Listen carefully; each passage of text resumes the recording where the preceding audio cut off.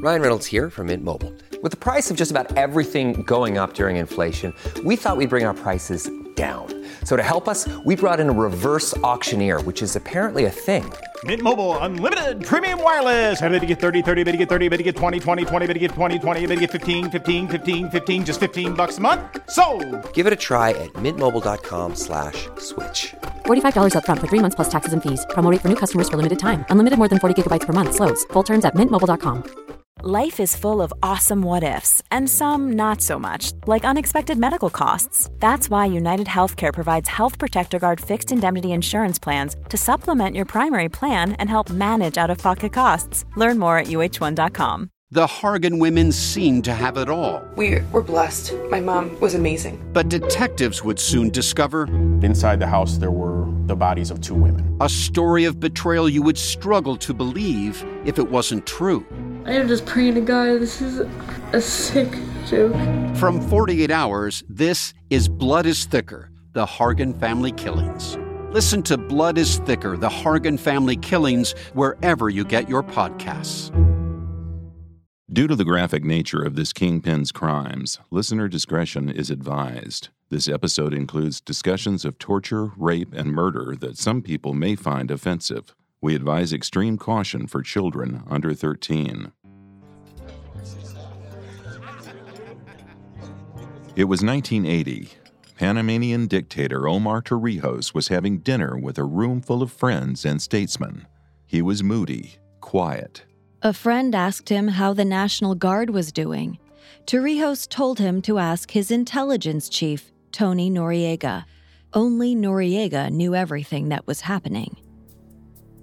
The night before, Noriega had sent a plane full of weapons to the guerrilla fighters in El Salvador. The plane crashed, and by daybreak, everyone in the world knew Panama had been secretly aiding the rebels. Their already tenuous relationship with America had been damaged, but that wasn't what bothered Torrijos.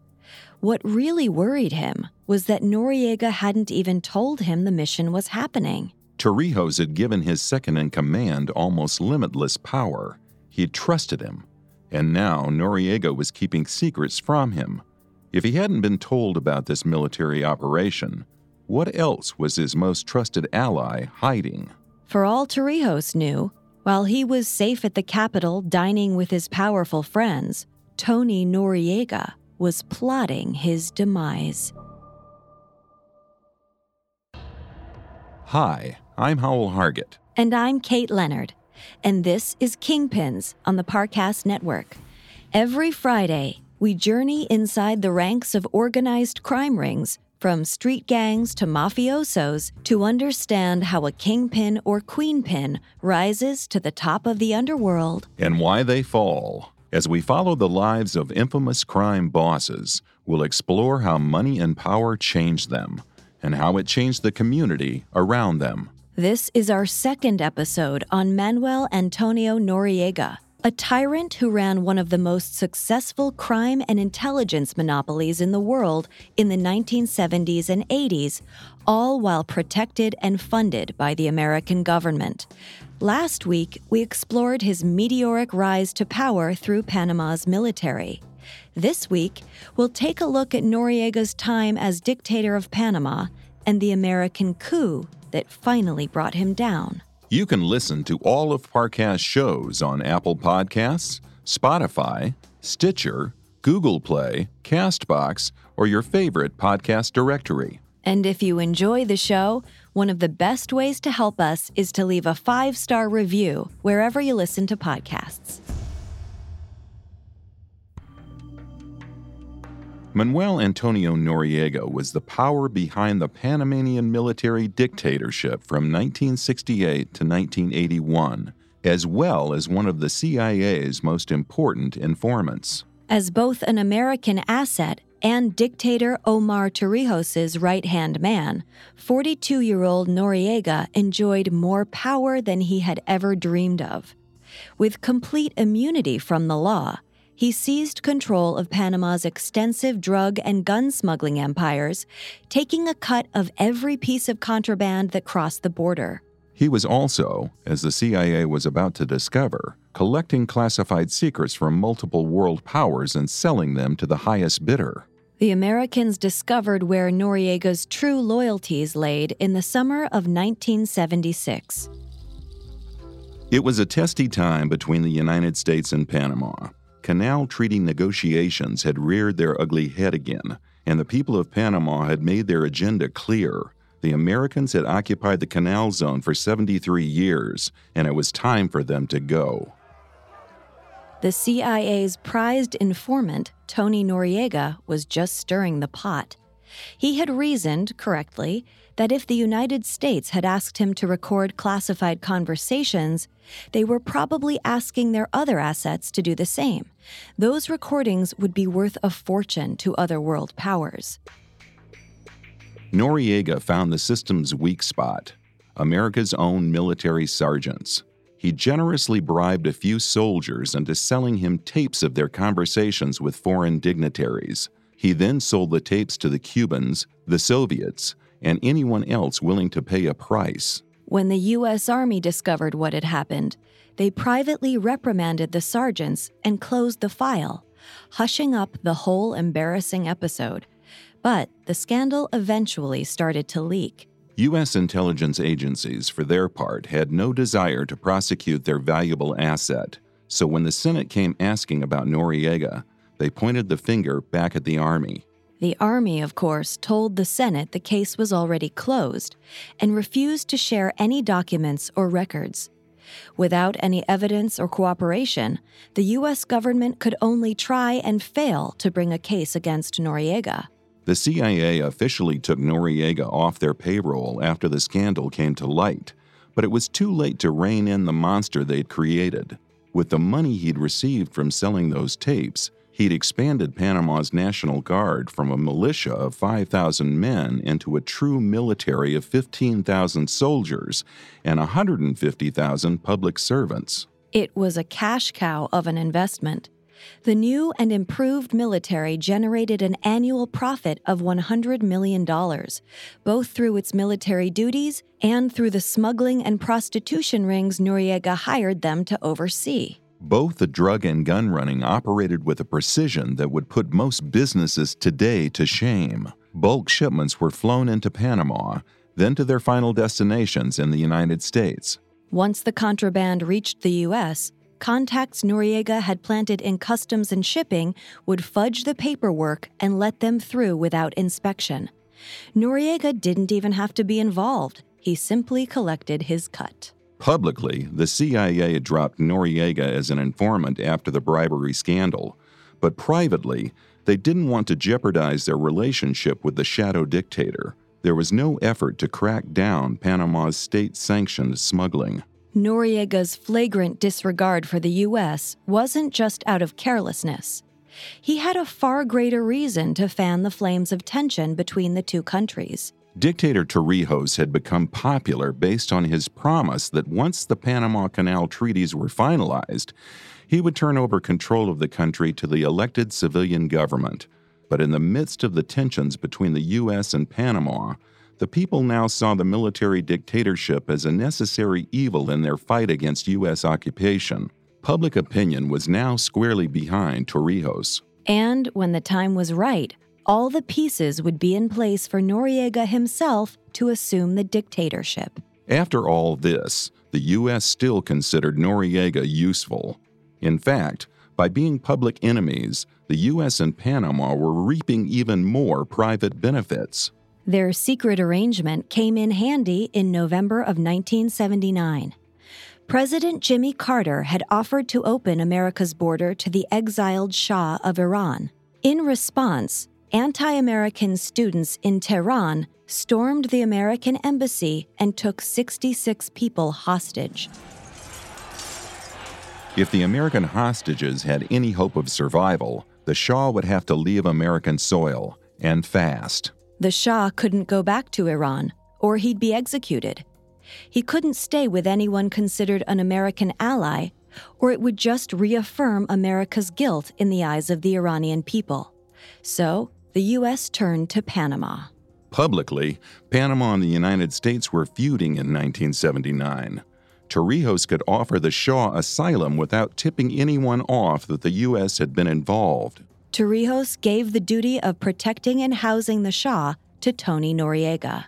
To anyone else, this babysitting job would have been insulting, even humiliating. But Noriega saw it for what it could be, a babysitting detail that would make him rich beyond his wildest dreams. Access to the exiled Shah could give him highly valuable intel to sell to the highest international bidder.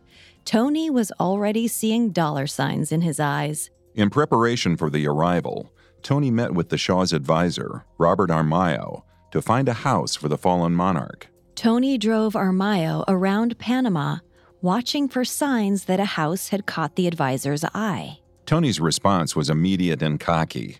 "You like that one? It's yours." It didn't matter if people were already living in it. Tony was determined to show off his place in Panama's pecking order. Eventually, he drove back to the airfield where an Electra turboprop plane was waiting. The plane looked like it was held together with duct tape. Tony grinned as they boarded. He could protect the Shah here too, even if the plane fell apart. Tony flew Aramayo over Contadora Island, where the wealthy lived in mansions over the golden beaches and turquoise ocean. He pointed out the compound that belonged to Panama's former ambassador to the United States. This would be the perfect place to house the Shah and his wife. It was quiet, secure. And it gave Noriega the perfect opportunity to rob the Shah blind. Tony's plans for the Shah's trip were extensive.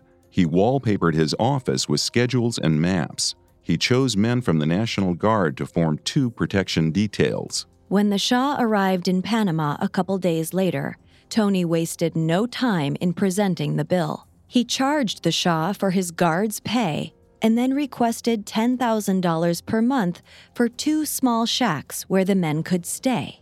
The Shah was also billed for the guards' meals, their booze, and their romps with local sex workers. He charged the Shah for the mobile van he parked beside the home, and for the bugs he secretly planted in each room of the house.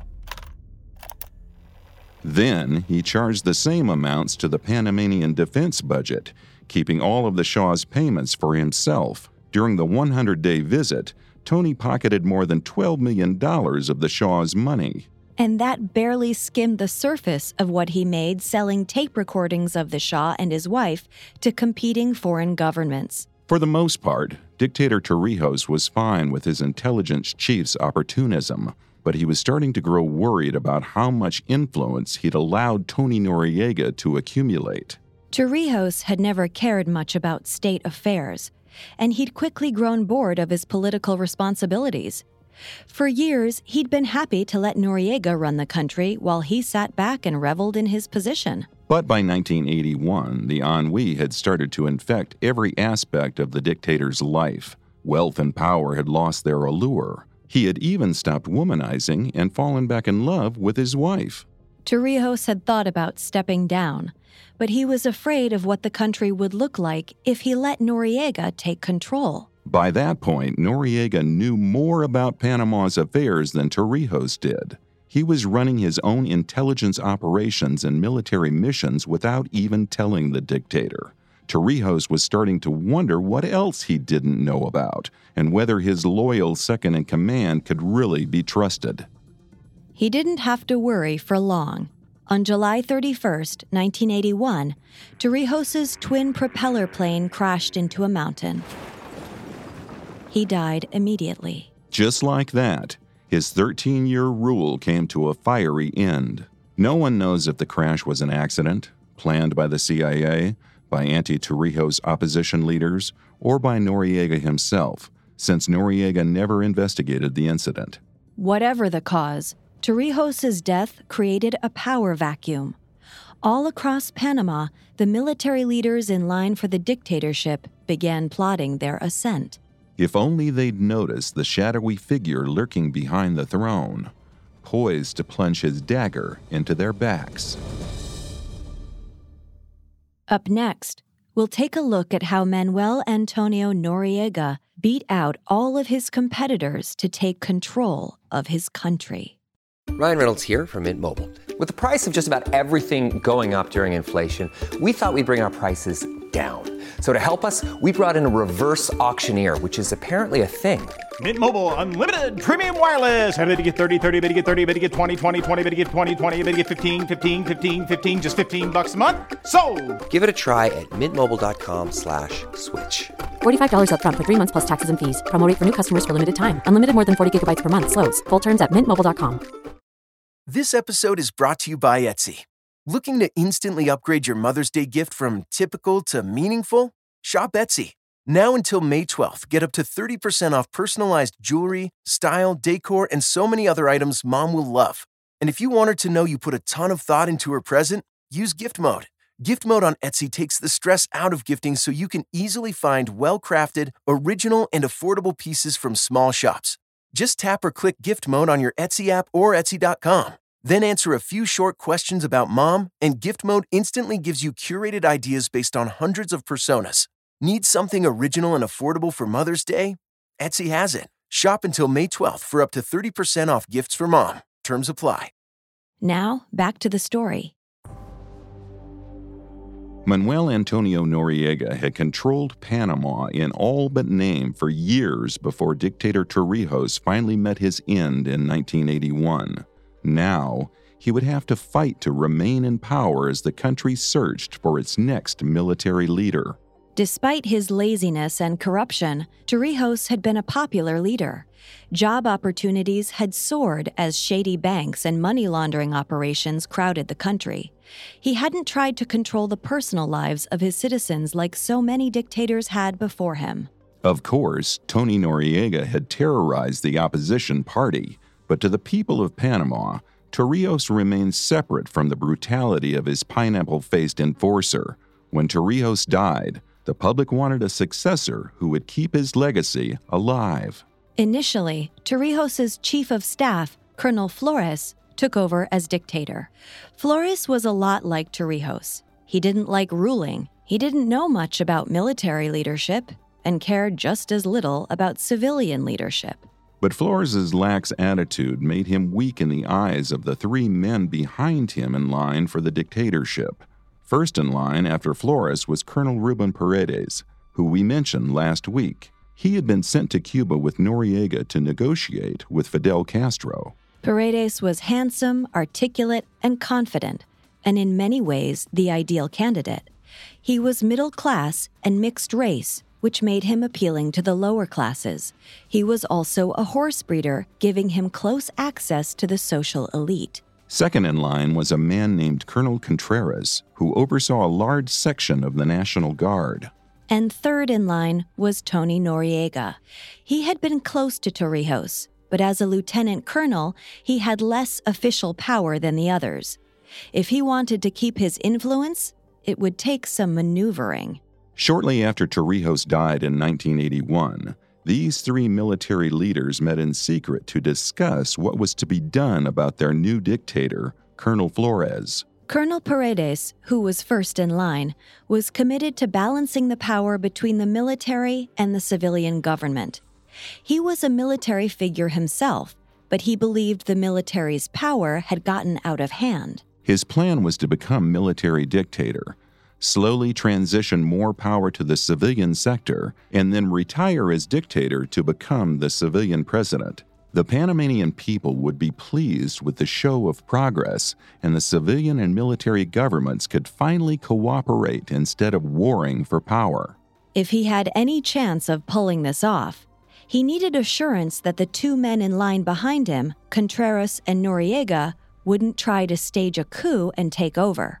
He proposed an arrangement. They worked together to oust Flores and then take turns serving as military commander. Paredes would be commander from 1981 to 1983, at which time he would turn over power to Contreras and run for president in 1984. Contreras would take over as commander from 1984 to 1986, then Noriega would get his chance from 1987 to 1989. Everyone agreed. There was just one more step. They needed to get rid of Flores. The plan was to use Noriega's personal National Guards to surround the government building where Flores was staying. Then they would pressure Flores to give up the office. They knew he wasn't going to fight for it. Noriega literally arrived late to the coup. The other men feared that at any moment he might choose to side with Flores and arrest Colonel Paredes for treason. But Noriega was thinking much farther ahead. For now, he went along with the plan. With the National Guard surrounding the capital, Flores easily agreed to step down. Colonel Paredes took office as military commander of Panama. Paredes' next step was to remove Colonel Contreras, the second in line for the dictatorship. He was suspicious that Contreras would betray their contract and stage a coup to take power. Noriega went along with this, doing everything he could to appear loyal. With Contreras out of the way, Noriega was now second in line. Paredes was oblivious to the fact that he'd just traded a lamb for a wolf in sheep's clothing.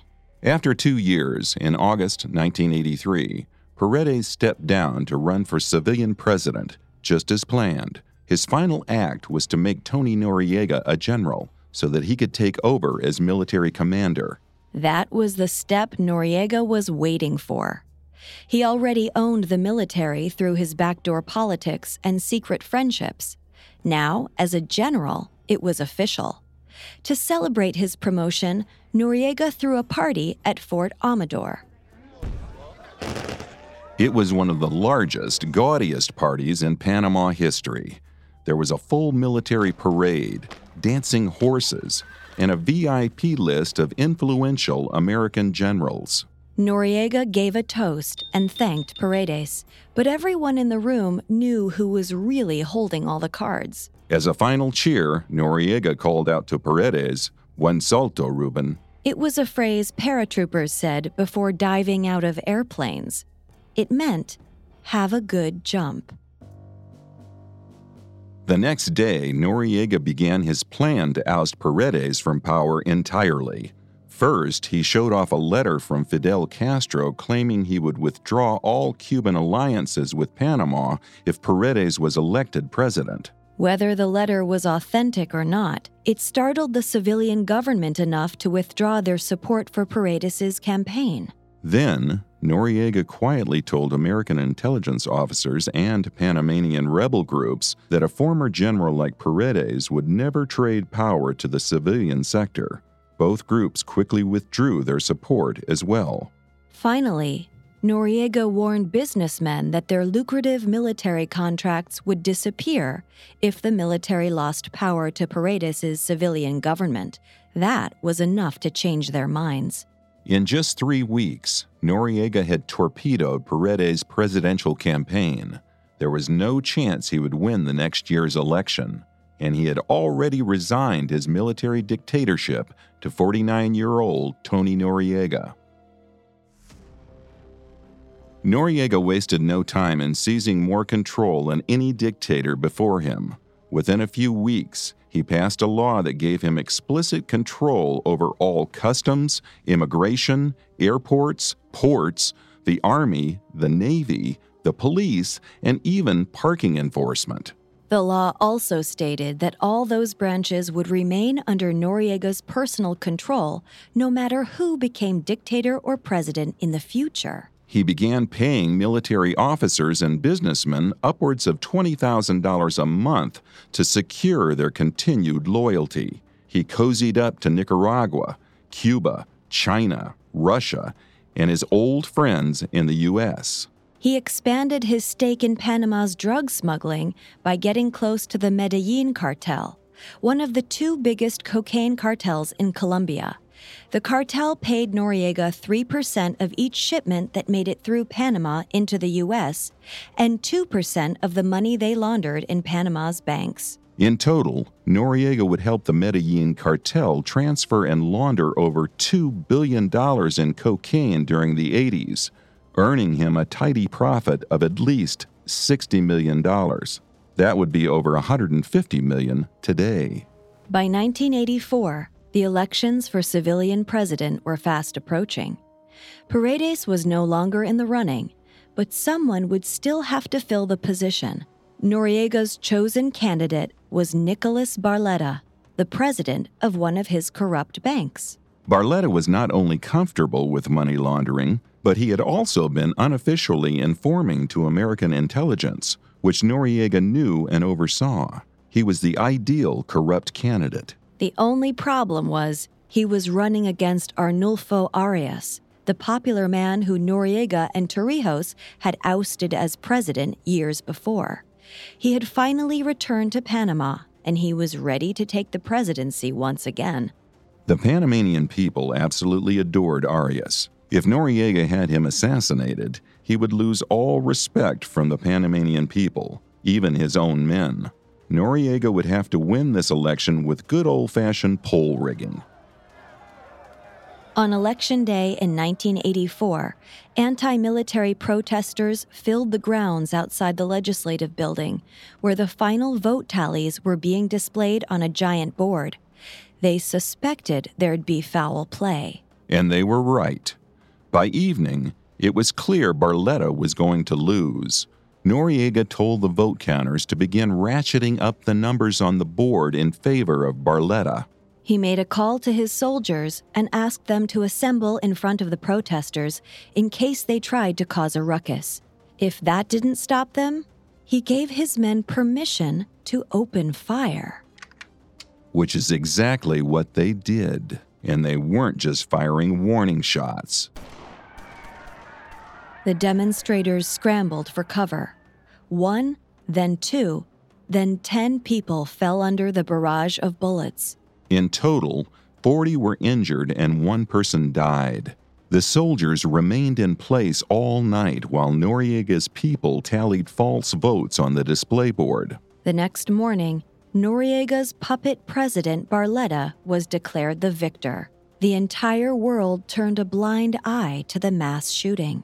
It seemed that there was no one in the world brave enough or powerful enough to take Tony Noriega down. Except there was. A beloved Panamanian doctor by the name of Hugo Spadafora, a guerrilla medic who had fought with rebel groups in 3 separate countries. Spadafora was essentially a medical version of Rambo, as content to carry a gun as he was to save a life. And he despised Noriega. He had been an outspoken critic of the military dictatorship since 1975, and he was the first person to publicly call Noriega a drug smuggler and arms dealer in 1981. Spadafora had even worked with a district attorney in Miami to draw up gun smuggling charges against Noriega. But his attempts to seek justice fell on deaf ears. Spadafora was chased out of Panama by death threats from Noriega's men. Meanwhile, in the United States, the CIA, DEA, and State Department had hampered every attempt by the Miami district attorney to press charges against Noriega. They made it clear that if he wanted a prosperous career, he would drop his attempts to convict the dictator. By 1985, however, Dr. Spadafora was determined to return to Panama and fight Noriega once and for all.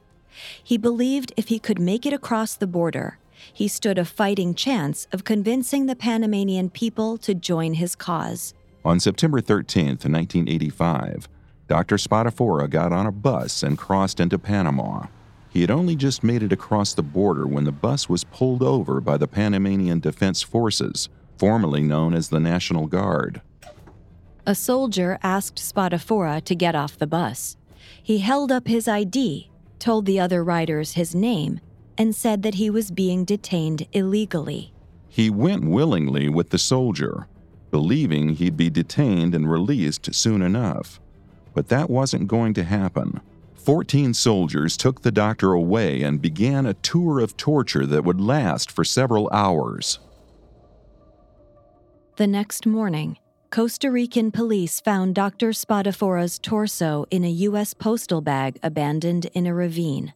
The soldiers had peeled off his fingernails, broken his ribs, repeatedly raped him, and finally beheaded him while he was still alive. Noriega believed killing Spadafora would save him hassle, but within 24 hours, hundreds of witnesses who had seen Spatafora's arrest came forward to give statements to journalists, both domestic and international. A Panamanian newspaper published the names of all 14 soldiers involved in the incident. The witnesses whose names were published were severely punished, threatened, or taken into police custody. But it was too late to cover it all up. International human rights organizations began keeping track of the acts of terrorism Noriega committed against his own people. Opposition leaders were mowed down in hit-and-runs. Soldiers had carte blanche to kill any person suspected of being a guerrilla fighter. Noriega's soldiers began branding, carving, and tattooing their unit identifier F8 into the bodies of anyone they tortured. In September 1985, Noriega flew to New York City for a general meeting with a CIA official. While he was gone, President Barletta opened an official investigation into Dr. Spatafora's death. He naively believed the investigation would prove that Noriega had not been involved in the murder.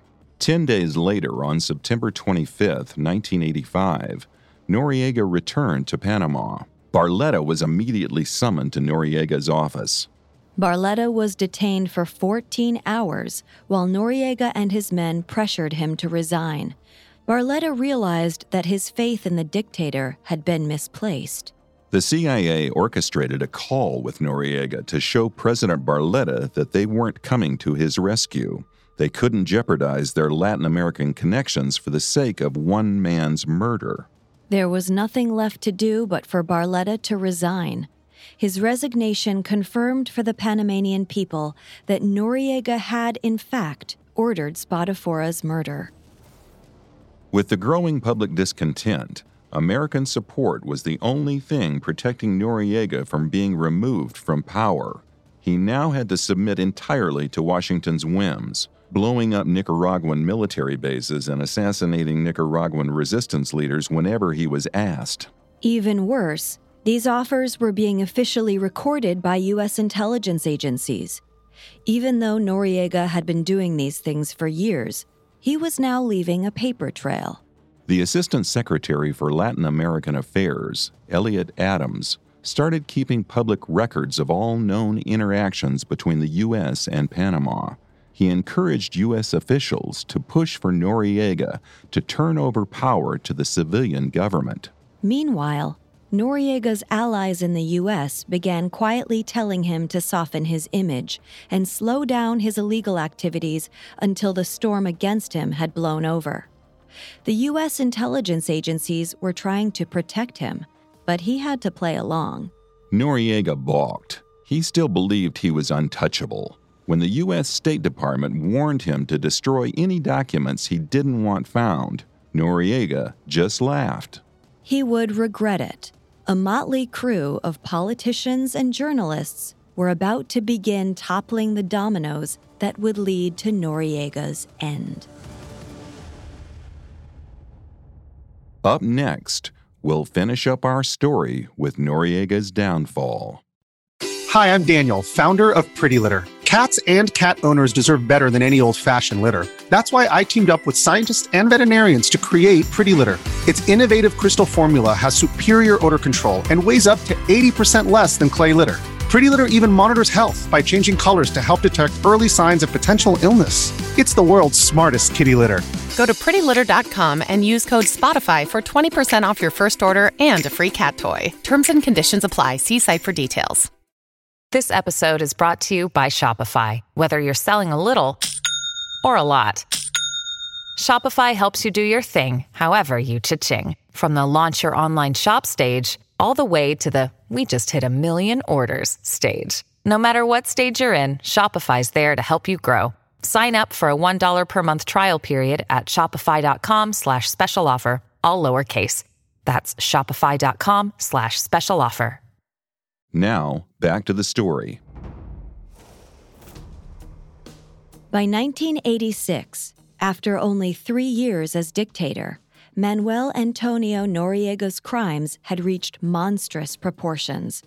His war crimes and violence against his own people were becoming more difficult for U.S. intelligence agencies to overlook. U.S. Senator Jesse Helms had been moved to disgust by Dr. Hugo Spatafora's murder, but he was hard-pressed to find anyone who would support sanctions against the dictator who caused it. He asked Dr. Spatafora's sister to write an appeal to the Senate and track down proof that the U.S. had helped oust Panamanian President Barletta. Senator John Kerry joined the fight, making it a bipartisan effort. That was only the beginning. On June 12, 1986, journalist Seymour Hersh wrote a lengthy expose about Noriega's crimes and human rights violations. It ran on the front page of the New York Times, where no one could ignore it. In retaliation, Noriega seized an American ship traveling through the Panama Canal to assert his power over the U.S. Of course, this only succeeded in proving the senators and journalists correct. The CIA tried to bury the story, but Senator Helms kept pushing. In 1986, he wrote a clause into the Intelligence Appropriations Bill requiring the CIA to compile a report on Noriega's human rights abuses. Senators Helms and Kerry finally had the support and evidence they needed to investigate Noriega. Noriega ignored the growing pressure entirely. On August 22, 1988, he threw a massive party to celebrate his 5th anniversary as military dictator. 2,000 guests arrived to drink, laugh, and burn effigies of Helms, Kerry, and journalist Seymour Hersh in front of Panama's legislative building. Rebel groups pointed at the lavish party as evidence of his corruption. Noriega burned newspapers, tortured and branded resistance leaders, and clamped down on civil liberties, but he couldn't entirely silence his critics. It went on like that for nearly 3 years, with Noriega's cruelty growing every day. Neither the rebels nor the Americans could gather enough supporters and evidence to bring him down. Then, on December 15, 1989, Noriega finally tipped the balance. He declared himself maximum leader of Panama and suspended the Constitution entirely. This was one overreach too many. Within a few hours, news came in that there would be a coup, orchestrated not only by Noriega's own soldiers, who had finally grown tired of his brutality, but also by the Americans, who had been deeply embarrassed by him in the face of the Senate investigation. Noriega sent his most loyal soldiers out to defend his compound. They put up roadblocks, aimed their AK-47s, and searched any cars that came their way. A little after 9 p.m. the next night, 4 American Marines made a fatal wrong turn down a street Noriega's soldiers had blockaded. Unable to back out, the Marines could only sit and wait as the soldiers surrounded them, screaming slurs and threats. When the car ahead of them moved forward, the Marines sped way down the street. Noriega's men opened fire. Bullets pierced the car and struck one of the Marines in the back. The driver sped away. He had no idea where the nearest hospital was. Back at the roadblock, a passing American couple accidentally wandered too close. They were duct-taped and taken for interrogation. The soldiers repeatedly punched the husband in the groin, prying for information about the Marines who had sped away. They told him if he didn't talk, they would take turns raping his wife. When they realized the couple didn't know anything, the soldiers released them, but the damage had already been done. The couple immediately reported what had happened to U.S. officials. Across the city, the wounded Marine died from blood loss only minutes after reaching a hospital. A few days later, these 2 incidents would trigger the largest U.S. invasion since the Vietnam War. On December 18, 1989, 3 days after declaring himself maximum leader, Noriega heard from his last remaining allies in U.S. intelligence that something big was coming. Noriega was on borrowed time. The next day, Soviet spies watching U.S. military bases warned Noriega that the Americans were on the move. Noriega fled his compound to hide out with the few friends he had left. The powerful leader was reduced to shuffling from house to house in the back of a beaten-up car. He had to crawl across the floor on his belly, out of sight of the windows. His bodyguards were now dictating where he could go, whether he could stand, and whether he could use the phone. 2 days later, on December 20th, 1989, 2 planes with precision firepower flew low over Noriega's now vacant compound and obliterated it.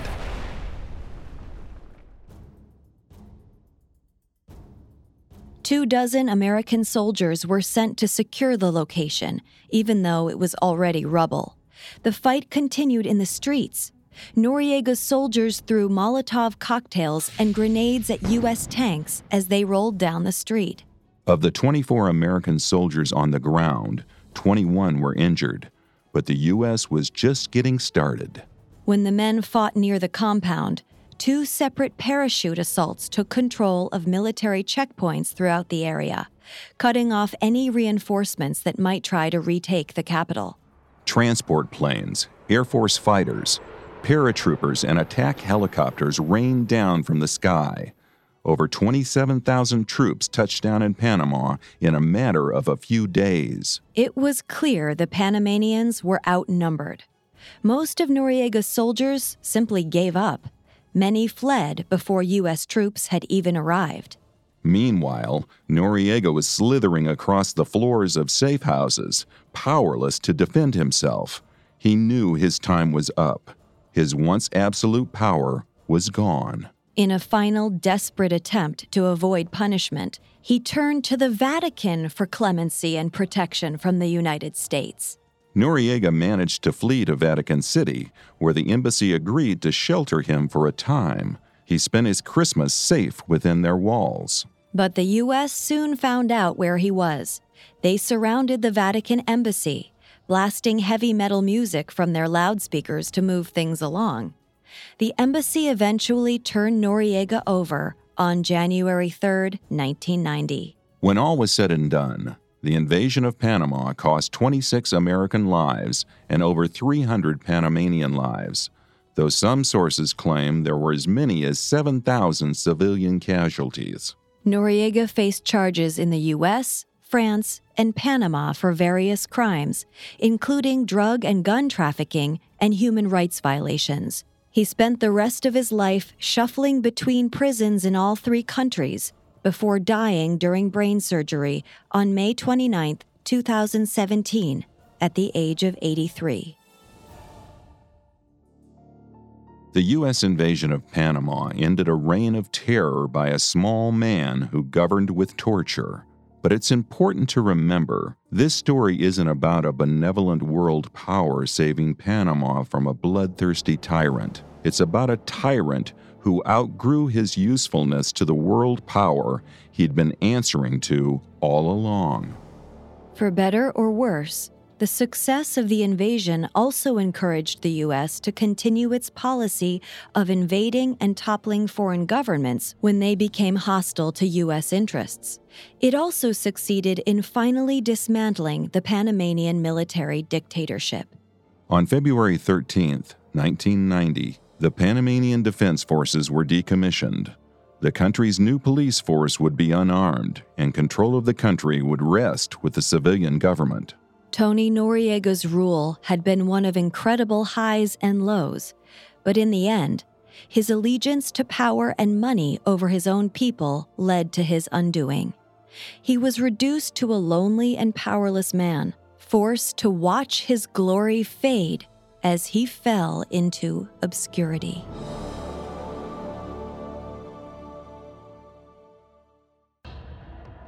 Thanks again for listening to Kingpins.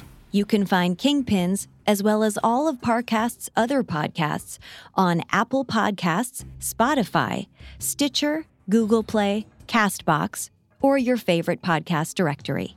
Many of you have asked how to help the show, and if you enjoyed this, the best way to help is to leave a 5-star review. We'll see you next time. Kingpins was created by Max Cutler and is a production of Cutler Media and is part of the Parcast Network. It is produced by Max and Ron Cutler, sound design by Michael Langsner, with production assistance by Ron Shapiro and Paul Mahler. Additional production assistance by Maggie Admire and Carly Madden. Kingpins is written by Jordan Trappier and stars Kate Leonard and Howell Hargett. Remember, if you enjoy these episodes and want to hear more tales of history's most powerful criminals, follow the Parcast series Kingpins on Spotify. New episodes premiere every Friday. Listen free on Spotify or wherever you get your podcasts.